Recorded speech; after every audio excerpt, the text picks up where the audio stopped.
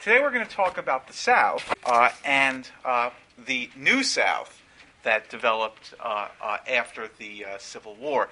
And you may note in the syllabus I've put the words new in quotations, and you'll see why as I go through this lecture. Now, when we last saw the South, it was 1877. The last Northern troops were leaving the state capitals of Louisiana and South Carolina. And the South, at last, was being given the chance it had been demanding for the last 12 years to rule itself, to exercise states' rights, and, beginning in 1877, the South did just that. Or so we have been told by countless historical texts over the years. And of course, politically, that is true. In fact, the North's decision to leave the South alone politically led to the adoption by most Southern states of segregationist, Jim Crow policies that defined it until the 1960s. But politics is not the only way to examine the history of any region, and not the only way to define it.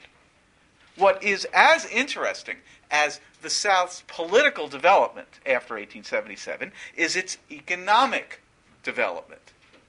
And although it gets much less attention from historians than politics, and the development of the Jim Crow system in particular, which gets a tremendous amount of attention from historians, economics is probably just as important as politics.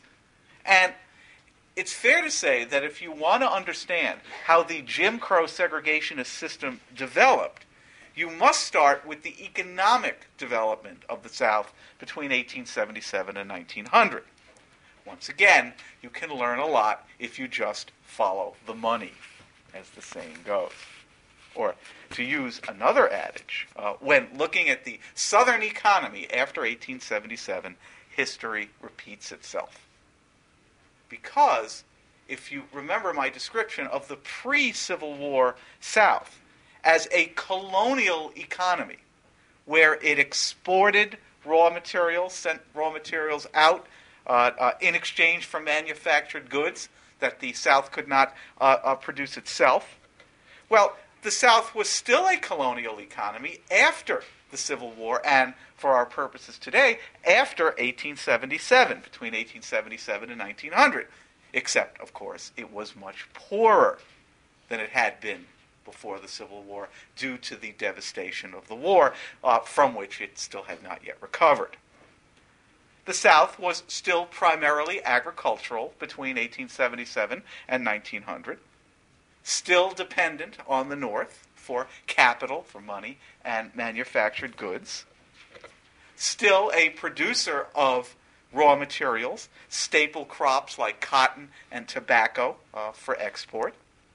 But there were a few differences from the situation before the Civil War, which I'm going to talk about in detail, all involving one of my favorite words when talking about history: irony.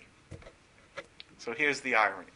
First, while the South remained primarily agricultural after 1877 and only marginally industrialized, only 6% of the Southern workforce was in manufacturing as late as 1900, it wasn't for lack of trying, because the 1880s and 1890s in the South marked a period of frenetic attempts by Southern leaders to industrialize their economy, which they equated with modernization.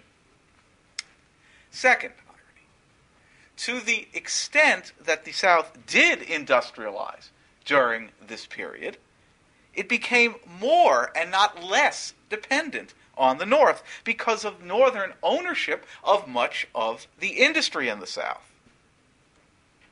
And finally, the third ironic economic development. When I describe the pre-Civil War South as a colonial economy bound to agriculture as a way of life, I might also have mentioned that the South, in addition to staple crops like cotton and tobacco, in other words, crops you sell, crops you don't eat, the South also, before the Civil War, produced a great deal of food. It was, in fact, self-sufficient in this regard. It may have needed northern manufactured goods, but it didn't at least need northern food. It produced it itself. But after the Civil War, due to the peculiar turn that the Southern economy took, the South couldn't feed itself. It needed to import food. And this despite its attempt to modernize. So, let's examine Southern economic development between 1877 and 1900 in the light of these ironies. By 1877, federal troops, as I mentioned, were out of the South, and Southern governments had been redeemed, in their words. That is, they had been taken over by white Southern Democrats, who were victorious after their 10-year-long battle with Republicans and the freedmen. And a period of relative political stability began in the South. Certainly stability compared to the volatile period of Reconstruction. Although Southern society was far from fair during this time, of course. It was stable. Now, this stability was attractive to Northern investors, who compared it unfavorably with the North itself, which, as we discussed last time, was going through a tumultuous period of class war and labor violence. So by comparison, the South looked like a promising place to invest. It was almost like a third world nation from the viewpoint of Northern investors. And that's really the way a lot of Northern investors spoke of the South, almost the way we would describe a third world nation. And adding to this image of Southern stability were the new Southern state constitutions, which, in contrast to the ones that were adopted during Reconstruction and which I talked about, these new post-1877 state constitutions cut back on government social service spending, on taxes, on state debt, making the economic climate much more attractive to Northern investors. And in addition, the depression that had afflicted the North beginning in 1873, which we talked about after the Panic of 1873, by the late 1870s had begun to ease, and Northern capital was finally freed up for investment. And the South, both government and individuals, welcomed Northern investment enthusiastically. Unlike the North, the South offered a low-wage structure as well as a largely union-free environment. Even today, a major reason why Northern companies relocate to the South. And the 1880s saw a large growth in the South in 4 areas: in textiles, in tobacco, in railroads, and steel mills. First, textiles, which basically means cotton.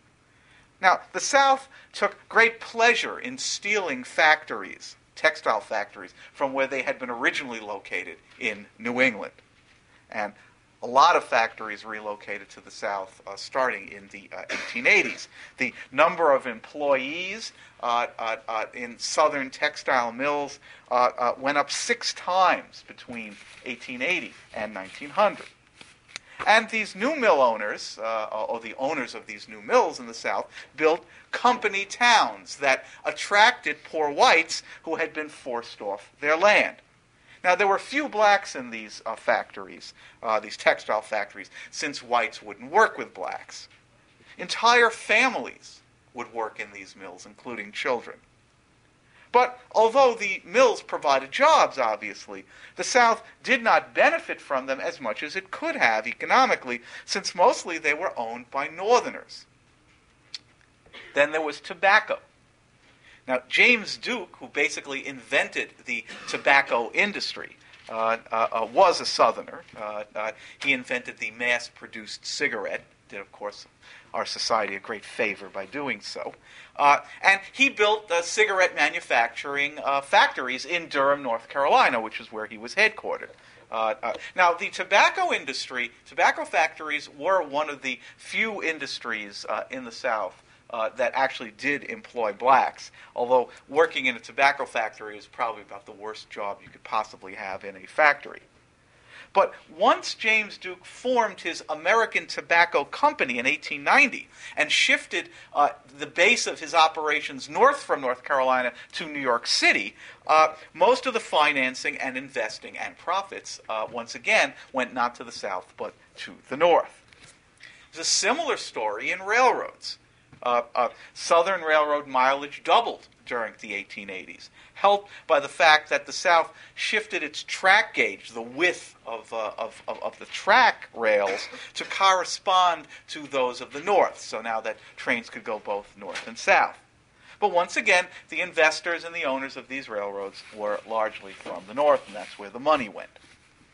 And finally, an iron and steel manufacturing industry sprang up during the 1880s in northern Alabama, around the city of Birmingham. By 1890, Birmingham was producing an impressive, at least by comparison to the pre-war South, an impressive 20% of the nation's iron supply, but once again sending much of the profits out of the region to northern investors. So when we talk about the New South, and Southerners themselves talked this way in the 1880s and 1890s, we have to be careful not to be misled. Because while some things did change in the South, at least there wasn't the resistance to industrialization that had so characterized the pre-war South. Remember the writings of George Fitzhugh. A great deal in the South did not change. Or a better way to put it might be, the more things change, the more they remain the same. Or history repeats itself. Because the New South, the quote-unquote New South, even with all this investment, was still a predominantly agricultural society. It only had about 15% of the nation's manufacturing in 1900, not all that much difference from its percentage in 1860. Was still a predominantly rural society, even with the growth of industrial cities like Birmingham and railroad cities like Atlanta. The South was only 11% urban in 1900. Was still a low-wage society. Southern per capita income was only 40% of that of the rest of the nation, well into the 20th century. And the richest state in the South, Virginia, was still poorer than the poorest state in the rest of the Union, which was Kansas, in 1880. And finally, the South was still a capital-starved society. There were very few banks in the South, very few sources of finance and credit. There was just not a lot of money there.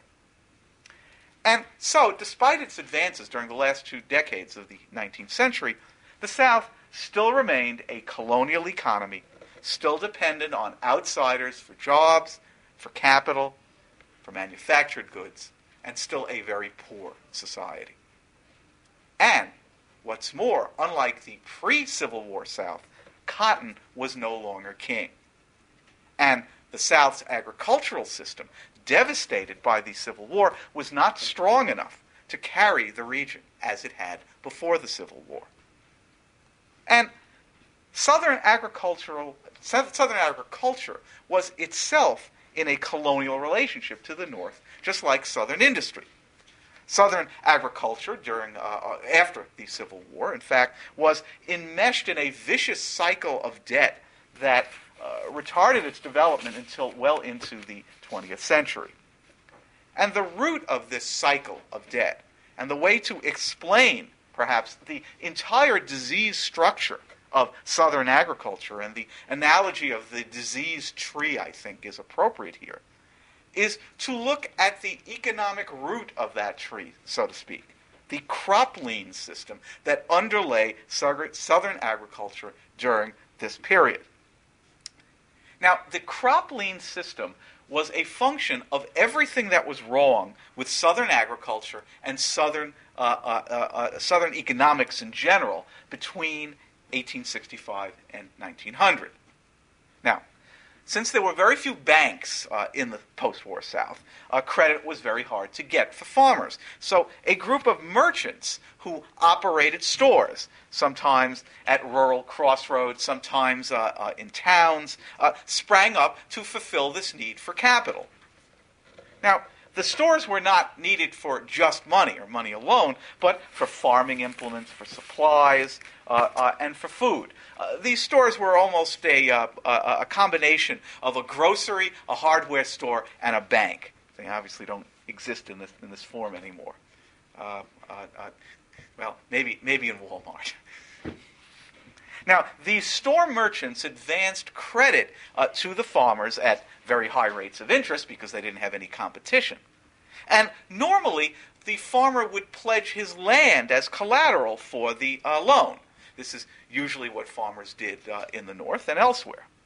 But in the post-Civil War South, after 1865, this was impossible because land values were so low. They weren't really worth anything.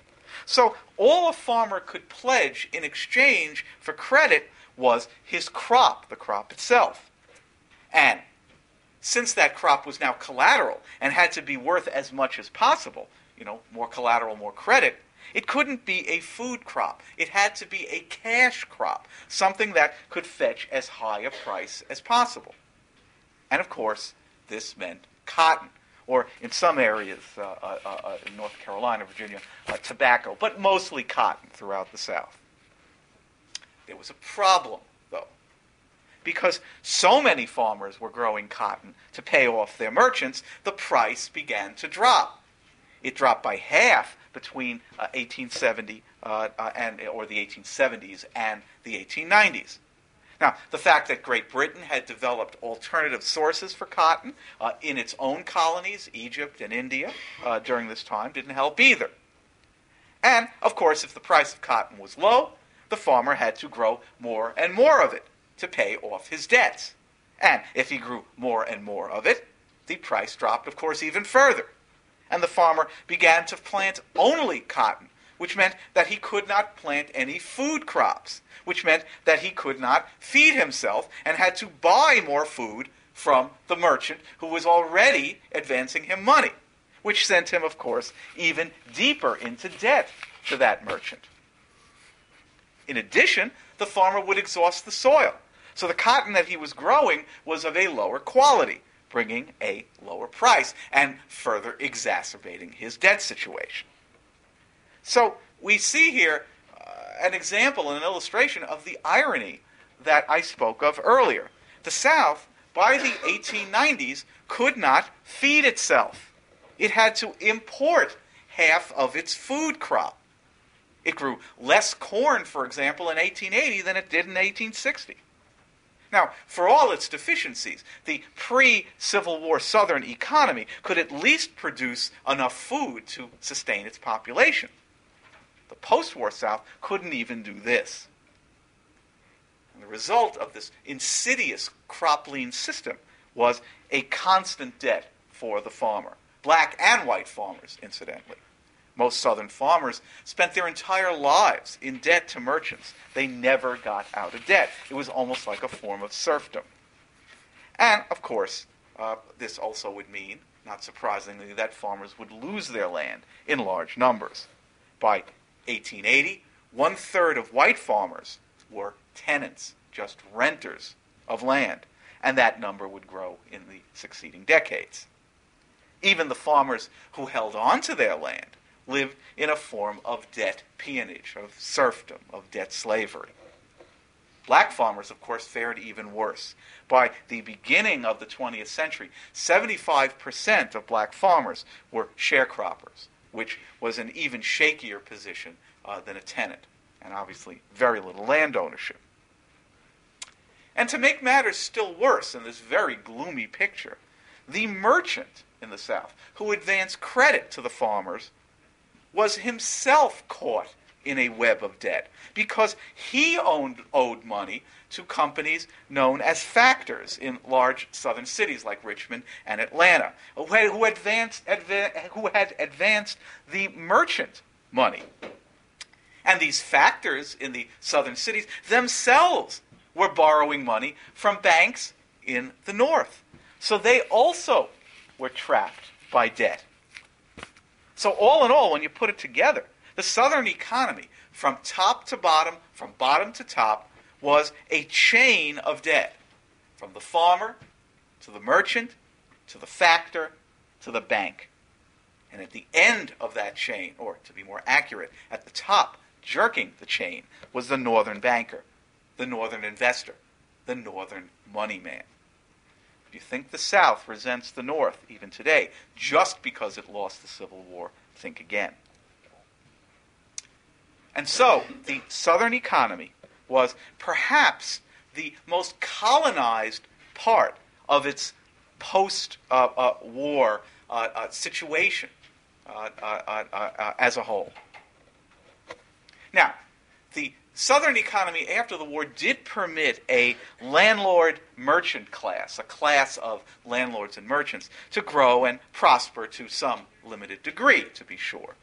What often happened here is that the landlord, the owner of the land, became the merchant, or vice versa. The merchant began to buy land and became a landlord, creating a post-Civil War Southern ruling elite that was composed both of old-line planters, who had land but were not merchants, and new businessmen who were merchants but later ended up having to buy land. These are people who started out as country store owners, small-town store owners. So a combination of this landlord-merchant class ruled the South economically after the Civil War. But this ruling class in the post-Civil War South really held very little true power, since when we're talking about the economy, we're talking about the so-called golden rule. He who has the gold makes the rules. And the gold, so to speak, as well as the rules, came not from the South, but from the North. And thus, even the big men of the South were small men in this respect. And the really small men, the small farmers, the tenant farmers, the sharecroppers, both black and white, were trapped at the bottom of an agricultural and economic system that was frozen in time, stagnant, unable to change until after World War II. And this already bad economic situation was exacerbated during the 1890s, as we move up to the 1890s, by a number of other factors. First, the insistence by most Northerners on a high tariff. You remember the high McKinley tariff of 1890, a high tariff which, by definition, hurt a region like the South, which purchased manufactured goods from the outside. They had to pay more for them.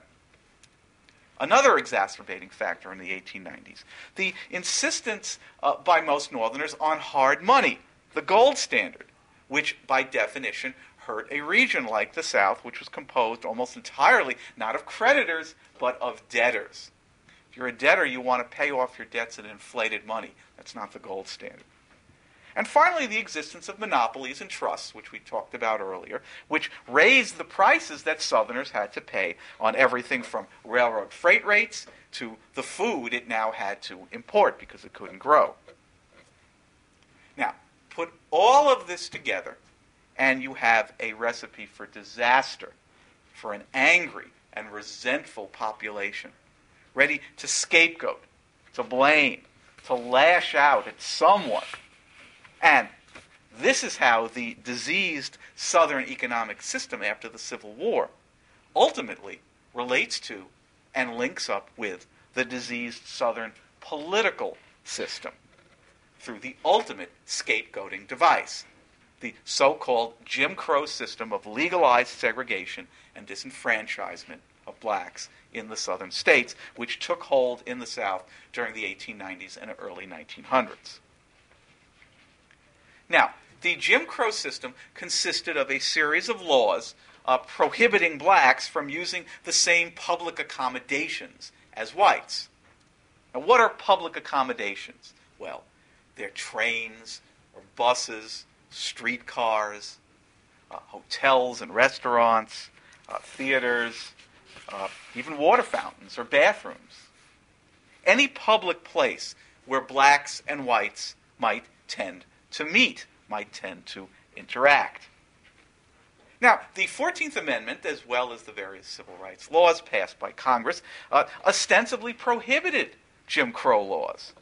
But thanks to various Supreme Court decisions, they became dead letters in the South. And in addition, the 15th Amendment, which supposedly prohibited denial of the right to vote based on race, was also effectively a dead letter in the South during the 1890s. And this was the second aspect of Jim Crow after the public accommodations laws, disenfranchisement of black voters. Now, to accomplish this without technically violating the 15th Amendment, Southern states did not explicitly deny the right to vote to blacks, but instead adopted various dodges, various subterfuges. They required literacy tests to vote, tests that many blacks failed. They instituted property qualifications to vote, thus turning the clock back almost 100 years in America, because remember, the property qualifications disappeared in the United States in the 1820s and 1830s. So now they're doing property qualifications that very few blacks could meet. They levied poll taxes on voters, taxes that blacks could not afford. And to ensure that no poor white voters got caught up in this net and got disenfranchised also, they instituted what were known as grandfather clauses, allowing you to vote even if you failed all the other qualifications that I mentioned, if your grandfather voted. In other words, if you were white, since virtually all of the grandfathers of Southern blacks in the 1890s had been, of course, slaves. And, true to form, the Supreme Court upheld all this nonsense in the 1898 case of Williams versus Mississippi, ruling that the 15th Amendment had not been violated because these restrictions that I just mentioned were not specifically race-based.